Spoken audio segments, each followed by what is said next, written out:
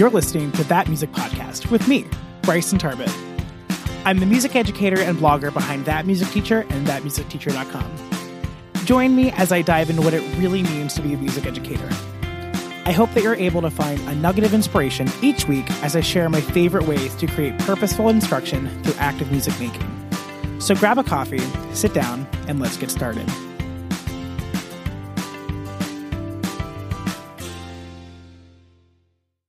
Hello, everyone, and thank you for tuning into this week's episode of That Music Podcast.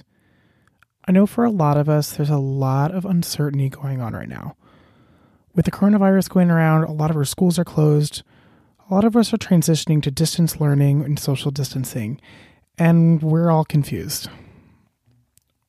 This is definitely going to be a really trying time for us as educators, and honestly, just as a civilization, this is something that, doesn't happen often, thank goodness, but this is definitely something that we're going to have to take in stride and adapt and play things by ear as the days go forward to figure out what the rest of the year is going to look like.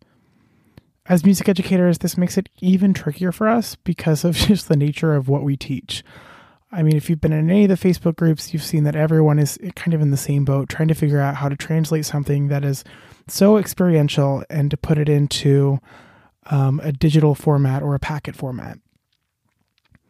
This episode's going to be really short and sweet, and it's just kind of me reaching out and hoping that you're okay, hoping that everything's going well, and hoping that you're able to try to take these next few weeks in stride so that we can be the best teachers that we can be for our students in even these not so great circumstances.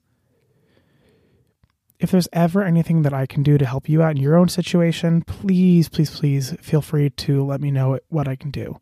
You can send me an email, bryson@thatmusicteacher.com, or send me a message over on Instagram @thatmusicteacher, and I would love to help you out in any way that I can. As the next few weeks progress, I will be sharing my lessons that I am having my students do digitally for free. I'll be putting those into the General Music Masterminds Facebook group, so I will be throwing those in there just to kind of see what I can do to help you guys. I know that this is a very crazy and kind of unprecedented event, and we're all just kind of scrambling. So I just want to remind you guys that even when things get weird, and even though we're not all going to be in school making music with our kids each and every day in person, I want us to remember that we're still connected. On the last day of school before we ended up shutting down, I showed all of my students the Eric Whitacre's Luke Sarumakwe virtual choir video.